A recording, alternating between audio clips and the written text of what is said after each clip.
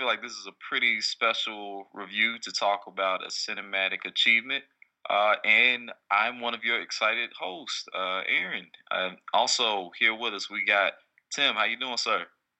I'm great. I'm so excited to talk about the greatest film ever made, Into the Spider-Verse. and Keith, who I'm sure can throw that much adulation at it also. Hey, what's happening? Yep, that is exactly who Keith is all the time. Yeah, he's got to play it cool, huh? Well, look, we're excited. We'll be the ones like out of pocket right now. That movie was amazing. I don't even know where to start, but I'm glad it exists. Let's start there, right? Yeah, that's a good place to start. Honestly, because who would have thought this would have even been possible? Even 5 years ago. I mean, it's not like we really expected much diversity from Marvel, given the stuff we had seen in the previous films. But then on top of that, for the animation to be so on point, and for it to potentially exceed anything we've seen from DC on their animated side for comic book material, I mean, that's crazy. Yeah. It does. Go ahead, I'm sorry. No, you go, Tim. You go. I just think it does what comic books do absolutely best, which is just tell familiar stories in a totally different way. And to do it in such an experimental and exciting and risky way, I thought was really, really cool. There were a lot of parts in the movie. I was having trouble with my contacts when I first saw this movie. And there were a lot of people, I was like, is this my eyes or is this movie actually doing that? And people were like, yeah, they did that. They did that on purpose. I was just like, that's fantastic. That's hilarious. The music was spectacular. Yeah. I've listened to that What's Up Danger song 4,000 times since the movie came out. So good. It's a beautiful movie. It's absolutely, and it kept me surprised. I mean, there's a big reveal about a certain villain at one point where like my jaw dropped. Oh, okay. So at this point, let's just say we are going into spoiler zone for the rest of this pod. So if you didn't realize that, please jump out now. Please mention the moment you're talking about. I know what you're talking about, but please speak to like what that did when you were watching it. The horrifying moment where we realize that like the biggest villain in the movie is his uncle. Yeah. Where it's a great scene if it's not his uncle, because he's doing this thing where he's looking around the room and he can't be seen. He's invisibilized. Yeah, that was crazy. His uncle is looking right at him, which is a super intense scene. But then the fact that there's this whole family dynamic is even better. And so many Marvel movies have like a kind of tacked on weird family dynamic where it doesn't totally work. Like the last live action Spider-Man movie where Michael Keaton is his girlfriend's dad. Just like, okay, that's something. All right. But it isn't like your favorite uncle is your complete nemesis now. Well, not just nemesis, but he murdered Spider-Man in front of you, and now you have to save the multiverse, and that's crazy. And the thing that's so funny is, see, if you read some of the comic book material, there's a lot of things for like all these different characters, there are things you pick up on. But in Miles Morales' origin story in the Marvel Ultimate Universe for the comics, that's the case also. Now, that character actually isn't as badass, but Uncle Aaron is a well-known in the underground criminal doing all kind of stuff. So yeah, it was really fun because it's coming. Like if you've read the comics, but then to see it still feels fresh to you the way it happens. It was fantastic. It was perfectly name dropped, low key. The way that they pulled it together. Yeah. And the impact that it had because it was so subtle. I did not see it coming at all. And I usually see that stuff coming way in advance. And the fact that they did it in a way that it was exciting for people who knew the backstory and for people like me who didn't, I thought was just really fantastic. Yeah, but Keith, did you know that, Keith? That reveal? That the Prowler was his uncle? Uh-huh. That's because I thought you read the books too. I couldn't remember. Well, I haven't really read too many Miles Morales comic books, but I try to be a little bit versed as far as character backstories and stuff. Just like I knew the whole stuff with Gwen Stacy and her being bit by the spider and Peter Parker becoming the Lizard. See, I didn't know that. Yeah. Yeah, I don't know if you see that little glimpse part where it shows her. It's kind of like a silhouette. Oh yeah, you could see the Lizard turning back into Peter. Yeah. So in her universe, it was the opposite where she's bit by the spider, and then Peter Parker becomes the Lizard, he but becomes she Dr. had Connors essentially. yeah, but she had to kill. He essentially died in the battle that they had against each other to stop him. So I'm familiar with those little backstories and stuff like that, but haven't really read much of the comics. I read a little bit of there's a book on Miles Morales. It's a novel called Miles Morales Spider-Man. And that's I read some of it. It's actually pretty good. So it touches bases on some of that too. I really did like the dynamic, even though it was real short between him and his uncle, and also his father too, and just how both men play such a big impact on his life. So let's come back to that for just a second, because I do want to mention one flaw in the film that there's two big ones in my mind. I'm probably only remembering the first one, but Uncle Aaron, his hesitation, I didn't totally get. Like, I did get it because they had that relationship. He has that relationship with his nephew, Miles, of course. But we never get to understand his motivations, why he's willing to split the multiverse. Like, is there something, just like Kingpin had something he wanted. He wanted his family. He wanted a version of his family in the 616 universe. Well, we're assuming it's the 616 universe. But in this universe that we're in the multiverse, what does the Prowler want?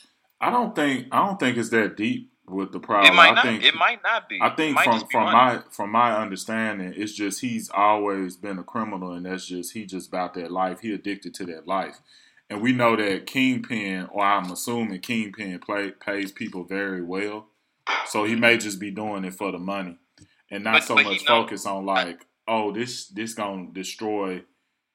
Like, he don't even know I don't think him or Tombstone know the specifics of what Kingpin is doing. I disagree with that, because he's right there when Kingpin kills Spider-Man and he tells them what you're looking for is not there. Yeah, but he don't. But that's the thing. But this is the thing. If you a soldier or an enforcer, you don't think past whoever you running behind. So this is true, except this, whatever the gigantic thing is, they're putting together the collider that splits the multiverse. It's under Brooklyn. So I don't totally disagree with what you're saying, but the fact that we know nothing about his motivations, it doesn't undercut what happens, but it makes it feel like, well, where the hell did that come from? That was kind of like the Martha moment of this movie for me. It was like, I bought it because we actually had to establish those relationships, but it was like, all right, so are we going to get anything from that? Like, why would he be willing to do this? Because it's hard to believe he just chose to know nothing about it at all. But it's possible, right? We can. That's the thing we have to, like, buy into. But it's one of the only things, plot-wise, I felt like they probably took it out because it would make the movie, like, another 20 minutes. But, I feel like it was the one thing missing that would have just made this, like, have no real gaps in it. From a source perspective. I did think he was just in it for the money. Yeah, I think it wasn't just nothing more deeper than that. Anything deeper than that, honestly. Just money. And just the fact that he just about that criminal life. That's about it. And what better person to be linked with than the Kingpin? I know, but then it's like, you want me to really... It's such a gigantic turn to go from, I know that I likely have some kind of knowledge that the multiverse is splitting. Oh no, but because it's my nephew, I'm gonna stop my mission, and then I beg for forgiveness as I die. I don't know. It's a lot of huge jumps really fast in that character.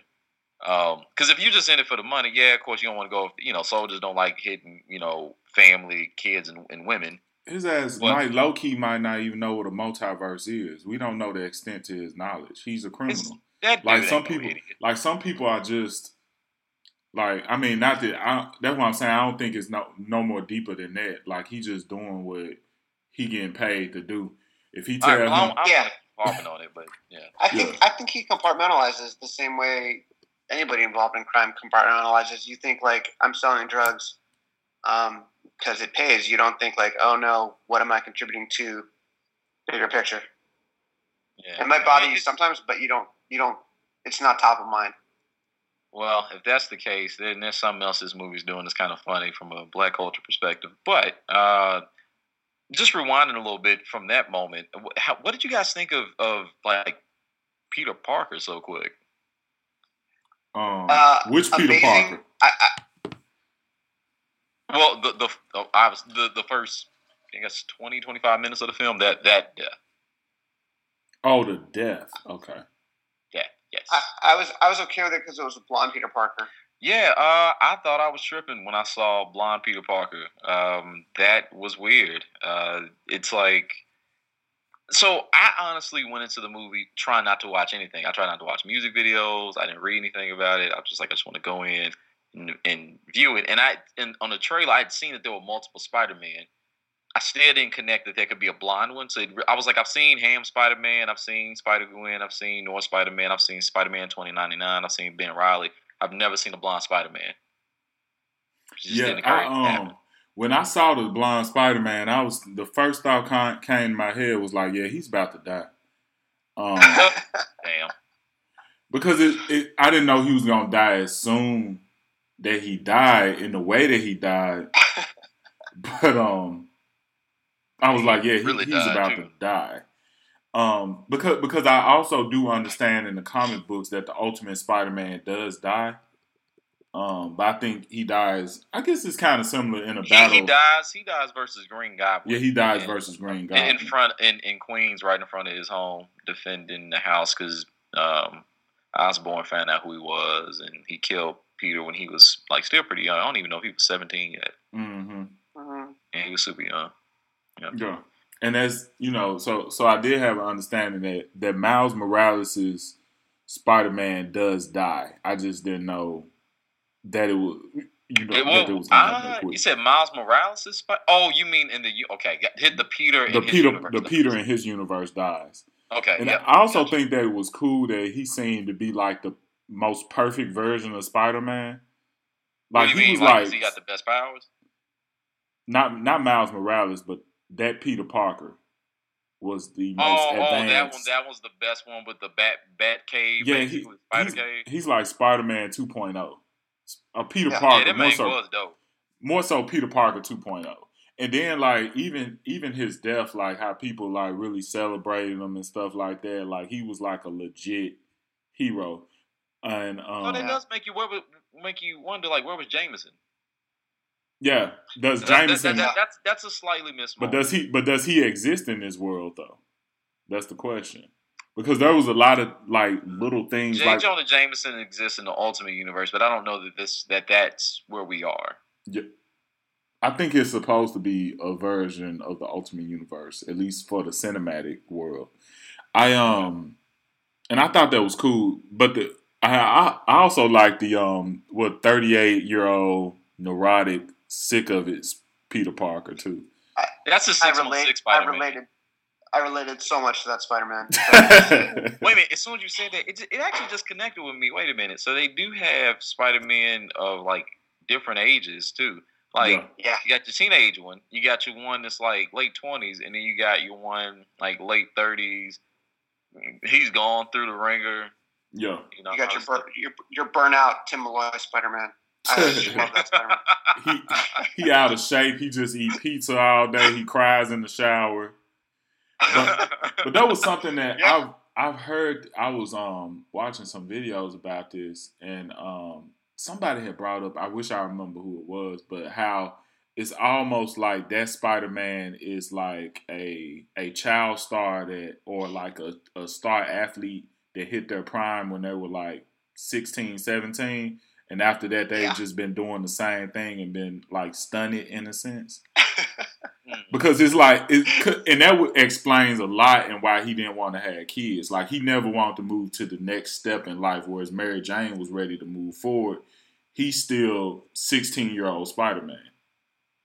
Or whenever, 15, 14, whatever. So good. Yeah, because like some of that's true. I mean, the thing is, from a very literal standpoint, the way the 616 was set up, I mean, hell, at one point, now obviously it hadn't gone through this part, because that means, hell, at least at the rate things are going, he's going to end up, I think like in about 5 years, Civil War will happen. Aunt May will be shot and killed by a sniper. And then to get her back, he'll make a deal with Mephisto to cancel out the marriage of him and Mary Jane, and they won't remember. Hold on, real quick before you keep going. What are you talking about now? 616 Spider-Man. Is that what Spider-Man that one's supposed to be? Now he's younger in that one, but like at some point, I'm glad they actually did skip that. So, but like his life sucks, man. But do like, you know who I think that Spider-Man really is, though? I think that Spider-Man is Tobey Maguire, Sam Raimi Spider-Man. You talking about in the film? Yeah, probably. And real quick, what's up? What's up? To go back even more, Earth 616 Marvel Universe. Can we just simplify that as like that's the Marvel Universe that everybody knows? That's the main Marvel. Sorry. So, wait. That's the Marvel that everybody knows in the comics, right? But not the Marvel Universe in the films. Yeah. Right. So cool. I think in the films that Spider-Man is. Because I felt like they was paying homage to some of the Sam Raimi stuff. Yeah, you're talking about Sam Raimi, right? I say Raimi. With Tobey Maguire Spider-Man. Yeah, because he did stuff from all those films, right? Yeah. Mm-hmm. It was that. So my theory is that he's that Spider-Man, but older. So that makes sense. It's him after Spider-Man 3, pretty much. That's so that's the brown-haired older Spider-Man. Exactly. No, he's saying he thinks. Wait. Are you saying that's the brown-haired Spider-Man, or are you saying that the one that was killed? No, I think the brown-haired Spider-Man is the Sam Raimi Spider-Man. Sam Raimi, Tobey Maguire Spider-Man. Okay, so which one? Just to make sure we're talking about the same one. You remember how they had the scene from Spider-Man 2 where like he stops the trains? Yeah. Okay, now is that the brown-haired Spider-Man or the blonde Spider-Man? They show the brown-haired Spider-Man doing that. Okay. They show him doing that. They show him dancing on the street. Oh, okay. Yeah. That's him. So they show a lot of scenes from like the Spider-Man trilogy, and at first, all they doing is to pay homage. But then I'm like, what if he actually is that Spider-Man, but grown up, and that's how him and Mary Jane's relationship ended. Well, I'm glad it looked like she was gonna give him a chance because he was screwing up. Oh yeah, he fucked up big time. But enough about. What do y'all think about the other Spider-Man? So, well, starting with, since it's Miles Morales' show, what do y'all think about Miles Morales? As himself or as the Spider-Man? Just the character in general. He was fun.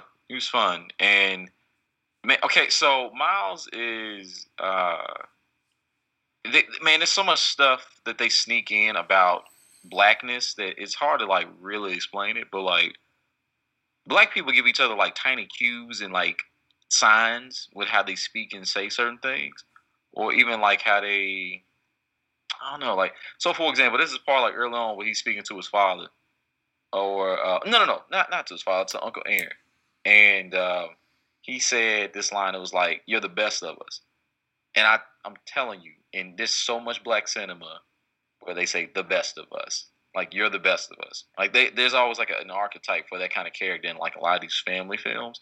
And I was like, they snuck that in there, but, like, we heard it. Nobody else heard it, but the black people did. And I don't know, like... I literally did not hear that.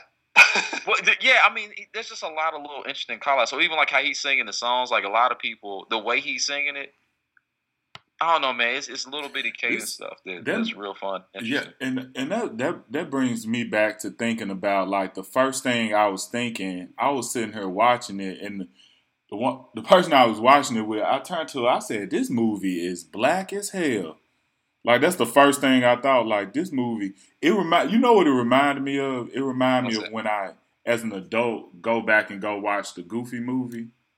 Man, that movie's so black. Yeah, it's like that's the first thing come to your mind. Like, Goofy movie was one of the blackest. This movie is okay. The only technically that's a Sony film. Disney movie. Well, a Goofy movie might be the blackest movie there is on the Disney catalog. Yeah, and it kind of, I guess, because it just felt so relatable in that sense, and then the music, the way the characters talk, the way they acted and stuff like that, it had like more... What Max is wearing, the man is... Yeah, he huge baggy pants, gigantic T-shirt. He looked like a late 90s rapper. Exactly, how like Powerline 3XL shirts and gigantic, like Echo jeans that are super wide, like... That's how he was dressed. And it just had. I think the thing that both of them, both movies do that kind of has that this feels real black feel is the hip hop culture that's thrown into that. But the thing is, the way. But that's what's so funny. Did you notice how Tim said it is? The way it's black is like not. It's not going to say black. It's not going to mention race. It's just like going to be this thing like what stuff is happening. If you know, you know, and if you don't, you don't. Like, and it's representation in a way that like, you know, you can't be giving all the secrets out. It's like, yeah, just keep doing it, like, because we see you. We're like, well, can you give like some examples of it? I mean, obviously, I picked up on like the importance of there being a black and Latino Spider-Man. Like that was huge. Mm-hmm. But I think I might have missed some of this because, like, I didn't catch. No, there's no way you would in a lot of cases. Like, okay, like for example, there's another set of tropes, and not bad tropes, just things that come up constantly. Like, we see you when he came home. So I gave you that one line, but remember, he came home after Peter Parker was killed, and everybody in the city's panicking, and he asks his dad, you know, some stuff, and then eventually Dad's like, "Yeah, I really don't like Spider-Man. I don't know why you asking me about that." And then it's just him and his mama sitting there. That was pretty fun. And then she's like, he asks her something. I can't remember exactly what it was, but she says, you know, our family doesn't run from stuff. And it was like, damn, see, that's another little nugget they threw in there. And it's like, it's not. It's tiny, tiny, tiny stuff, but it's like stuff you hear all the time, and it's the way people speak, and you know, it's like itty bitty nuggets of like, yeah, this theme is in here, and you know, just keep you know, don't run from whatever's in front of you. Like, just kind of take it on. You know, like stuff is gonna come up. You know, it's gonna come up. Just you know, do what you got to do. Yeah, for me, it's just more of a feel of things, like even small things. Like, I don't know much about being Afro, you know, African American and Latino. Afro-Latino? Would you? Yeah, Afro-Latina. But like Latino, but even like certain stuff, like how he talked to his mother at certain points, he'll speak Spanish to her, and even like in his neighborhood and stuff like that. Also, like it's the music too. The music, the way that Miles walked, the way that he talked. His the fact that he wearing J's with a hoodie with the Spider-Man outfit underneath it. You know what I'm saying? The constant, and then okay, here's another one. And the thing is, you see that this happens a lot in all kinds of films.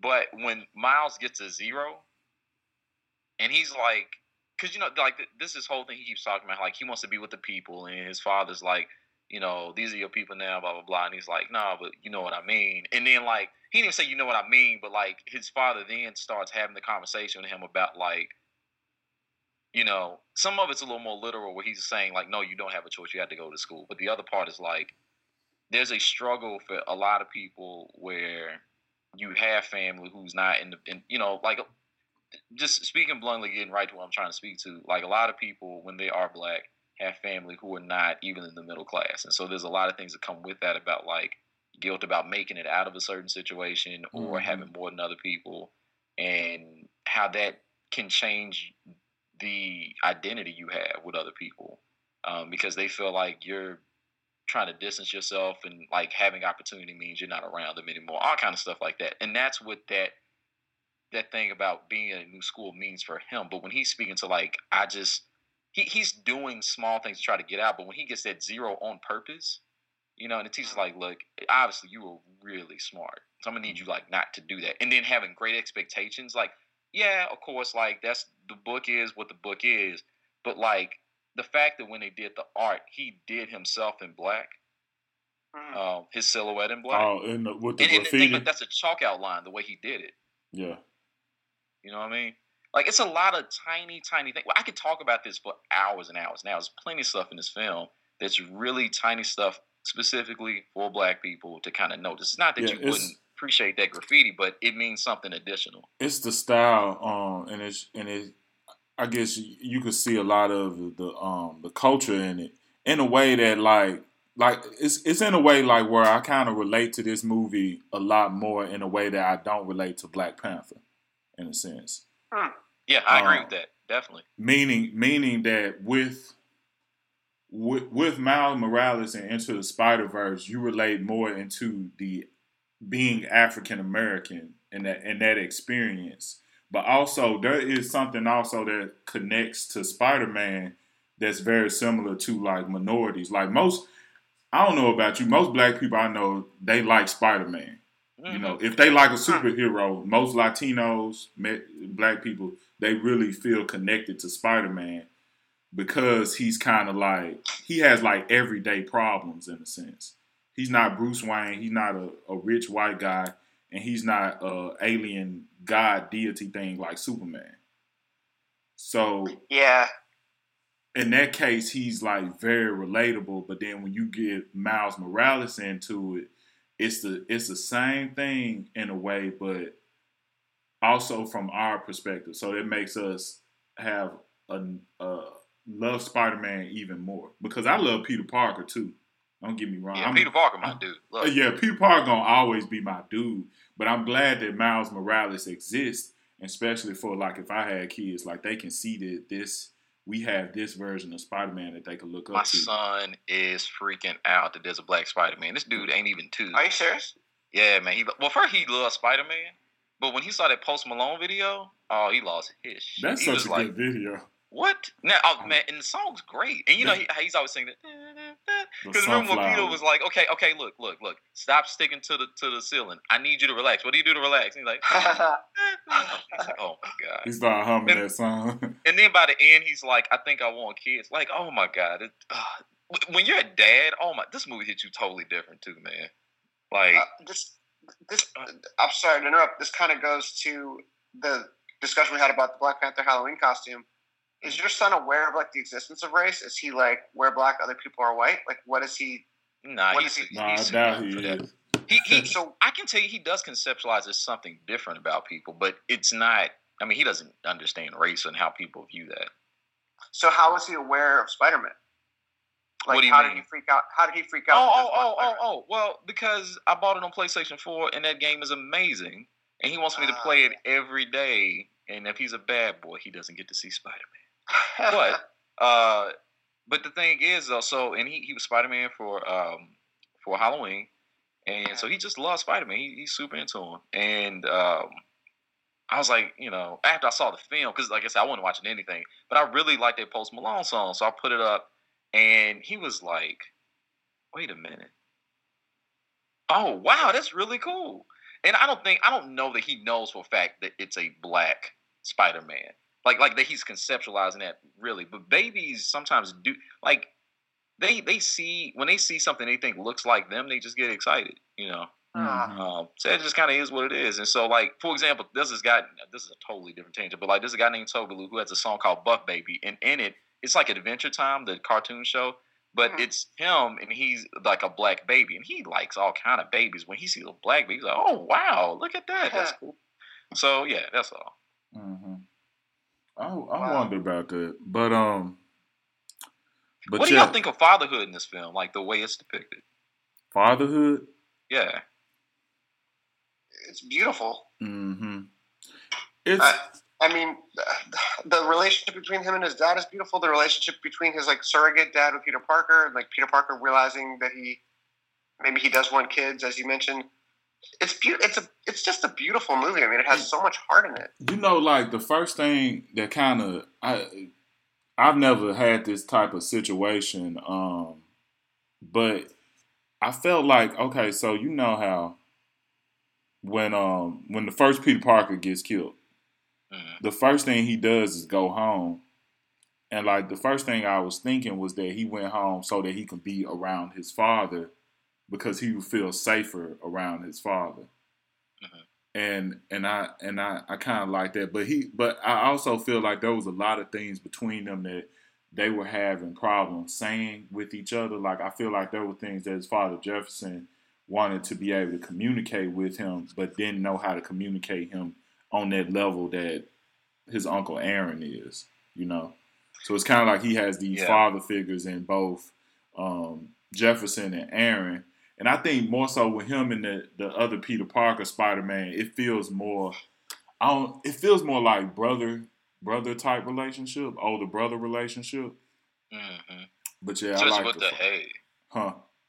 when he went, hey, trying to put the moves on Gwen. That was what he learned from Aaron, though. Oh well, yeah, you're right. What do y'all think about Gwen Stacy? I mean, I don't know if we done with the father conversation, but let's finish that real quick and then jump to Gwen, because I think that is like a really interesting character. Father, yeah. So I just tell you, it was man. Oh, that movie just had a lot of stuff in it. I just appreciate it. I don't even know where to go with that. Like, as far as father, I mean, I'll just say it was impactful. I can't even completely put into words, but it worked well. I'll just say that. Yeah. It was. No, I was gonna say it just didn't have any forced moments in it. But what were you about to say, Tim? Yeah. One thing I love about this movie so much, and I wonder if little kids will like it as much as adults do, because I've lived with Spider-Man for 30 years of my life or so. I mean, more than that, almost my entire life. And I just remember all these different iterations of Spider-Man, and just to see them all and have the recognition of all of them. Yeah, it was just so powerful. To see the Spider-Man from around 1985 when I probably started reading it, and then to 1989, and then into the very recent stuff and characters who didn't even exist when I was a kid. And I wasn't around to have Gwen Stacy die in the comics and to have that impact, but to realize how important it was to Peter Parker's life that she dies, and then to have that reversal of it where she's the one who lives and he dies, was just devastating. To see. I'm sorry, I got that wrong. Can I start over? Did you get that wrong? Yeah, you did say in Gwen Stacy's story, yeah. So with Gwen Stacy, Peter dies and she lives. Yeah, you said it right. To see that, but doesn't she actually catch his hand? No. He didn't die like that. I think they didn't show exactly how he died. It's just that he died after the battle or during the battle as the Lizard. He wasn't able to make it through after the fact. I think she generally had to almost, in a way, kill him. Mm-hmm. The moment where Gwen Stacy, where in the comics she would have died and instead she lives, was just so amazing to me. This lost character coming back. Oh, yeah. And the comics had that terrible subplot with the Gwen Stacy's clone and all that stuff. That's kind of one of the most made fun of Marvel storylines ever. Sorry, Stan Lee, rest in peace. They got plenty of stupid ones, but yeah. Yeah. But to have her come back in a totally reasonable way. When I first saw Spider-Gwen on the comic stands, I just went this is the stupidest thing ever. This has to be a clone again. Why? You didn't want to believe. And then when I saw what the origin is in Spider-Verse, I was just oh, that's brilliant. That's absolutely brilliant. What if she'd been the one bitten by the spider? I was totally wrong to misjudge this. This is the coolest thing ever. It's so easy to do as a comic book fan, because you feel like you've seen it all, and you get kind of skeptical. And I mean, you do that with some of the animated films too. And I feel like I just was leaving the door open just because I read the original run of Brian Michael Bendis with Miles Morales, and I really enjoyed it. And so I was hoping to, no matter what people said, I was going to see this and just kind of give it a shot, because the source material is strong. And so, for example, in the Ultimate Universe, actually what ends up happening is, so his father similarly is a police officer. He hates Spider-Man, just like we see here. But eventually what ends up happening is Peter had passed away. He ended up finding his Uncle Aaron was the Prowler. Deals with that situation. But then he immediately has to go to Venom. That's his second villain. First his uncle, then Venom. Oof. And he really, he's still an amateur hero. He makes some mistakes. Venom finds him in his house. And Venom then attacks his mother and ends up killing her. And he has to deal with that. And so his father at that point still doesn't know that Miles is Spider-Man, but they're going through all this stuff, and he hates Spider-Man even more. And then eventually he learns, and they have to have that discussion. Holy shit. It was good.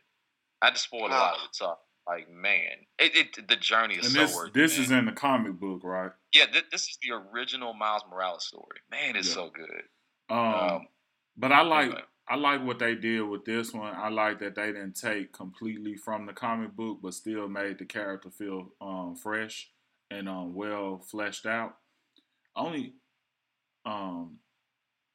What else? Okay, I think we were talking about Gwen now. I really like, and I was the same way as Tim when I first saw the Spider Gwen comic. I was like, what is this? But I mean, I like the aesthetic of what the character looked like.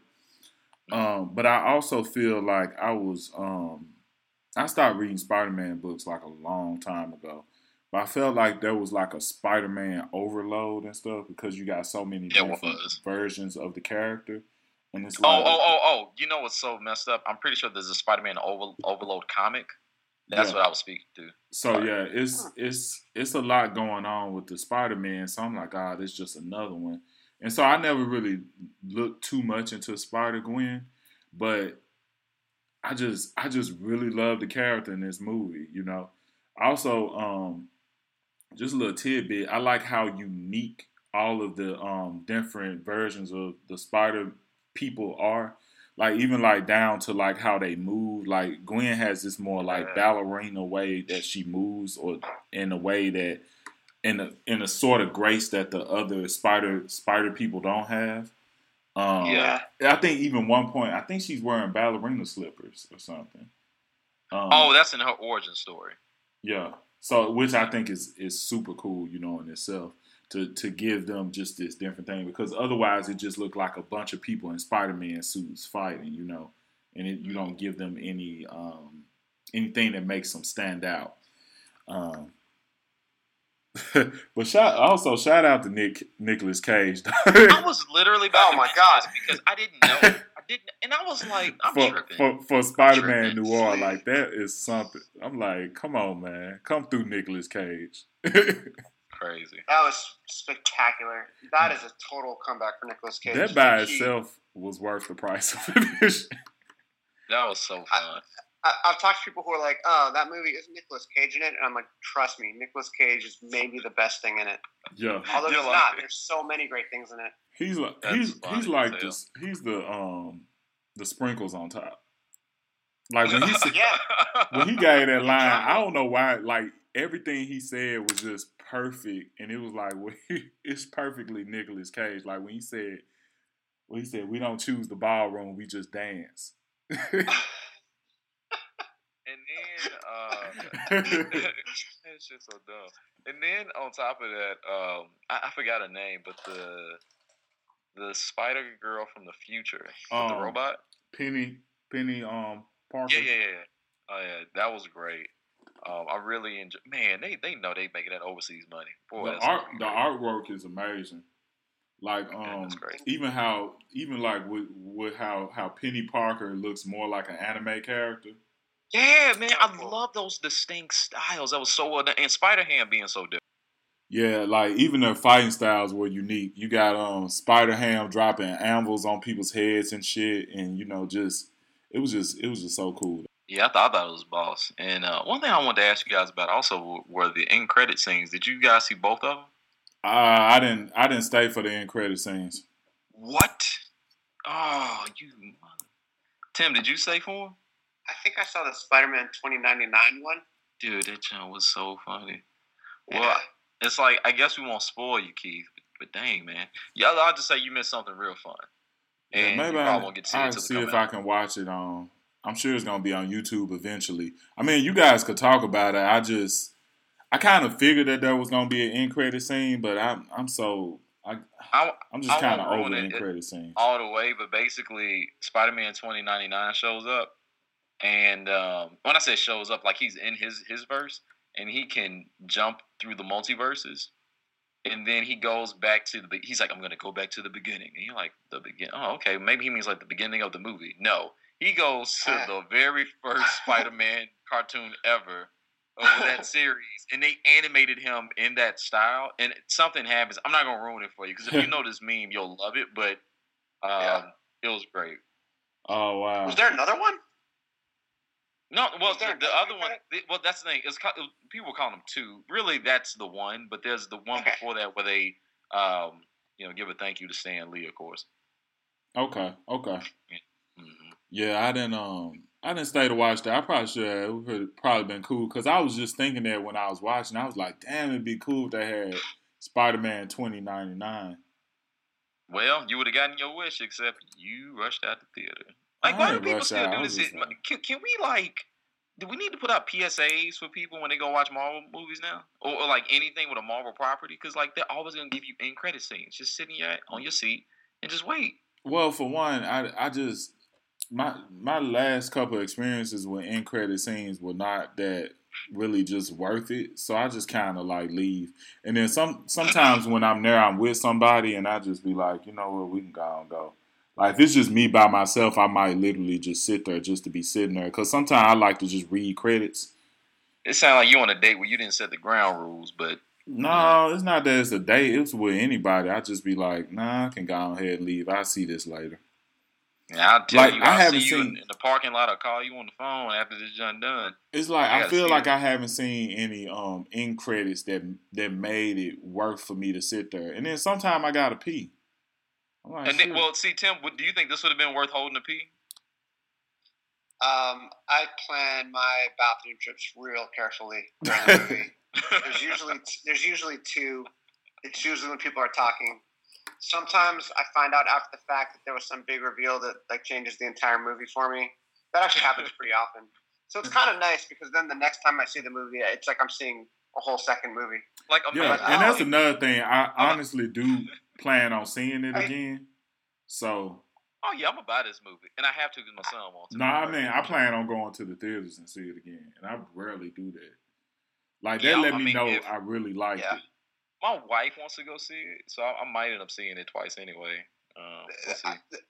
There's some details you mentioned even during this. I feel like there's so many more things I would pick up if I saw it a second time. Oh yeah, I'm sure I missed a million. Whoa, so real quick though, what about the villains though? What y'all think about the villains? Yeah. Have they combined Scorpion and Tarantula into one guy? Like, I didn't know what was up with that either. Yeah, it was kind of weird. Like, and he just reminded me of a what do you call like a Mexican wrestler? What do you call them? A luchador. Yeah, he gave me luchador vibes. Tarantula is just Scorpion now. I mean, Scorpion. Yeah, I didn't have a problem with it. It was just weird. Yeah, but like they're good enough to be two separate guys. I mean, Scorpion is like Matt Gorgon, who's like the sort of I don't know rough-hewn, I guess Irish dude. Yeah. And then Tarantula is like this ridiculously stereotypical character who should be played by like Antonio Banderas in like 1992 or something.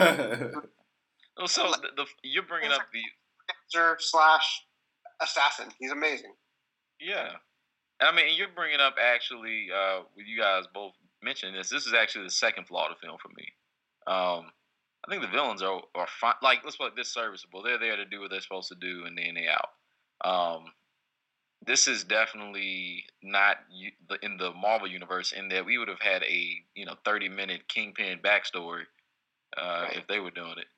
And I feel like we didn't really need that here because the heroes are so strong. You don't have to do all of that and for it to matter to you. Yeah, I think it is more about the heroes' personal stories in a sense, to where like the villains, they do take a back seat. Which in most cases I'll be like, I'm not really feeling that. I want to feel more, get something more from the villains. But from how I feel like they built up the characters with Peter, Gwen, and Miles, it's like something that I can like gloss over. Now, in fairness, Uncle Aaron is a villain. Yeah, Uncle Aaron is a villain. But even with him, it's like, just like what you were saying, like, there's still not too much going on as far as his motivations. Like, it's just simply like, from how me and Tim looking at it, he just do it for crime, for the sake of crime, and for the sake of money. Yeah, and I'm the one like, I don't know. But that's the kind of ambiguity. That's not a problem, but I think it would strengthen the film to know if he just was this kind of person with Aaron. This kind of person with Miles, or he had a softer side outside of that also. Not a big deal. Doesn't ruin the film for me in any way. But I think it'd be interesting to see what a cut of that would have looked like without it. I mean, that moment was impactful for me even without having to do that. Yeah. He clearly wants the best for Miles, so I think the stuff with Kingpin is pretty interesting, and Yeah. and showing and displaying him as almost in a more sympathetic light, more so because of his family. But I guess if you comparing it, it does pale in comparison to what we get from the Netflix Kingpin. But then again, that's not. Then again, we really can't compare it with something that builds up a character over a course of shows and something Netflix that has 14 hours. Yeah, they got 14 hours to work with. But I'm just saying that from my experience, because most of my experience with the Kingpin is from the animated Spider-Man series, the Netflix series, and what we just got. So I don't have a huge knowledge of Kingpin as a character. I just always wondered, like, why in the hell is he so goddamn strong? Yeah, we gotta let that rock. Yeah, and it's funny. Like, I was thinking about his design because like they make him hulking on purpose. Like he doesn't like his stature is not one of like a normal human. He's just kind of just gigantic. Like boxy, and then he just like has his head like a little further down than the border of the big ass square making up his body. Yeah, but it does like give him this real like you feel like when he's in the room, he's an intimidating force. Yeah. So I do think that how they did it works, and so it was really solid. But so I feel like we should wrap up a little bit. Then we're gonna open up a new segment we've never done before. See how that goes for you guys. I have no clue how this is gonna work. Let's see what you got us into. So see if it's fun. But before we get there, closing thoughts, man. I just think this movie is an achievement on so many levels, and it's gonna influence what every animated comic book film, hell, maybe even just animated film period, does for the next generation. Like, it's gonna be ridiculous. Like, I'm really excited to see what this does for the medium. But I love it. No, I was just gonna say, I think one thing we didn't really talk much about was how it looked visually and like how gorgeous it looked. Sick. Like we're looking, it's like you're literally looking at a moving visual comic book, but done right in a sense. And it was just it's like visually dazzling in a sense. In the times when I use paneling, it's in like bubbles and things like that. Like it doesn't feel out of place. Like, it feels exactly like where it needs to be. Exactly. So that's one. Oh, one other thing I wanted to just mention real quick, because I think it needs a type of mention real quick. I really like the female Doc Ock. I thought she was terrible. It was something that was completely horrifying about her. Like, how she talked shit, how she moved in a way that was like almost more menacing than the original Doc Ock. Because Doc Ock was like, as far as my Spider-Man villains, he like up there. He up at the top, right? So to see this female Doc Ock, and then not even knowing that that's what she was going to be, it just kind of threw me for a loop, and I love that. So that's all I had to say. Yeah. No, I agree with that. Yeah, she was. It's funny that the movie's so good and has so much going into it that I kind of forgot about how good she was, but she was very good. Yeah. Yeah, she's really creepy. She's making it sound like she's just like this innocent scientist, and then she's like, "Yeah, Peter, I'm gonna watch your molecules separate from each other and enjoy it as the pain takes over your every being, every part of your being." Like, wow, okay. Man, he might need some help. And he's like, I got it. And he's just getting beat. It's like The Incredibles. Like, he's getting beat up in the background. You just see the silhouette of the shadows and him getting his ass whooped. And he's like, nope, don't turn around. Keep running. You don't need the monitor, though. Just take the desktop. Don't bring the monitor. It just has a lot of little stupid, fun, goofy jokes in it, man. I love that movie. Mm-hmm. Yeah. It just rewards you for every year you've read Spider-Man and every single episode of the show you've seen and the movies. The more you know, the more you're going to like this movie. It just feels like the completion of my entire life of loving Spider-Man. Exactly. Yeah. And if you don't know anything going into it, you're still good. Yeah, I almost did it. I know. Now you know. Yeah, I felt that. I thought better. But yeah, I do think it is one of those things that if you are not familiar with any of these characters, you will still have a fun time. So. Oh, okay, so with that said, we're not closing out that review, but we got one more thing we're going to bring for you guys. Just going to try it, see how it works. I've asked Keith and Tim to not read this beforehand. If you two gentlemen would please refer to the link And what this is, according to the tweet from Keaton Patty, that is KeatonPatti on Twitter. This person forced a bot to watch over 1,000 hours of Hallmark Christmas movies, and then asked it to write a Hallmark Christmas movie of its own. And this is the first page. So, Keith and Tim, I'd like for you guys to read along with me. Here we go. So, this pilot, or whatever the hell this is for the Hallmark movie, is called The Christmas on Christmas. All right, so inside of a small town snow globe refillery, that's what, and again, keep in mind all the things that we're going to say, and there's going to be some improper grammar, all kind of stuff. This was written by an AI. So, hold on. Do you want one of us to be single mother and one to be businessman? Yeah, okay, Keith, same question. Yeah, Keith, you be single mother, Tim, you be businessman. Hell yes. All right, here we go. All right, so we see a single mother refilling snow globes with Christmas juice. She is widow. Her husband died in every war.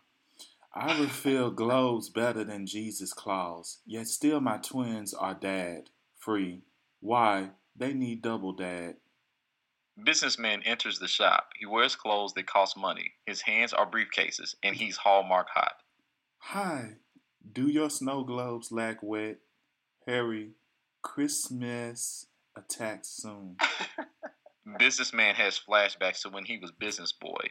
A Christmas tree explodes his family on purpose. He now hates trees and Christmas and explosions. He exits the flashback. Shut your sound. I am from huge city. I brought your land. Pardon me. I bought your land and am turning it into an oil resort. Rude behavior. This is a family business. I sell families. I am widow. My husband is now bones. Single mother points to her husband's bones in the corner of the room. They are all gift wrapped in eggnog. All my wives are bones. That is American. But I must make money for my twins to live. They are a prince. I too own twins. Please, don't have bought my land. Christmas is today. Laugh. I bought Christmas and now it is never. Unless we go on dates. I cannot date because of a snow curse. I pray Santa helps me. Santa cannot help. She did not know, but Santa was her husband. Santa is Bones. Bones helping nobody. And scene. Jesus. My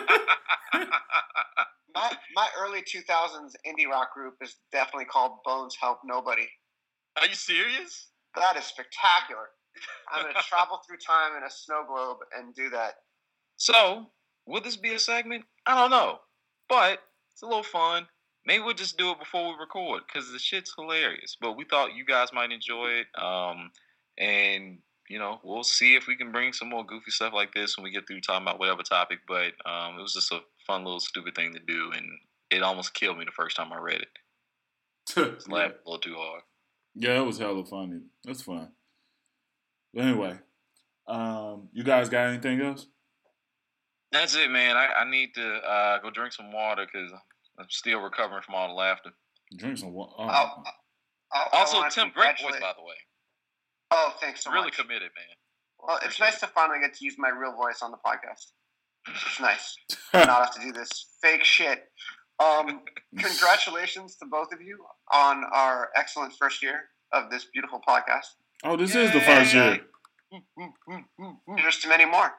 Yeah, we're going to do a lot more. We're going to really try to commit to doing, things on a more frequent basis. But I think we've had some decent content. We just got to work on getting it out there for the people. But yeah, man, I've enjoyed doing this. So, I hope you all have to. Well, I say you all, the both of you.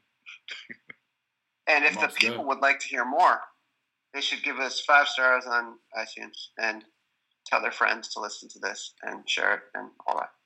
Yes. Happy New Year. That as well. We will talk to you all soon. And with something new. We'll see. All right. We out of here. Spider-Man, friendly neighborhood Spider-Man. Wealth and fame, he's ignored. Action is his reward to him. Life is a great big hang-up, wherever there's a hang-up. you'll find the Spider-Man.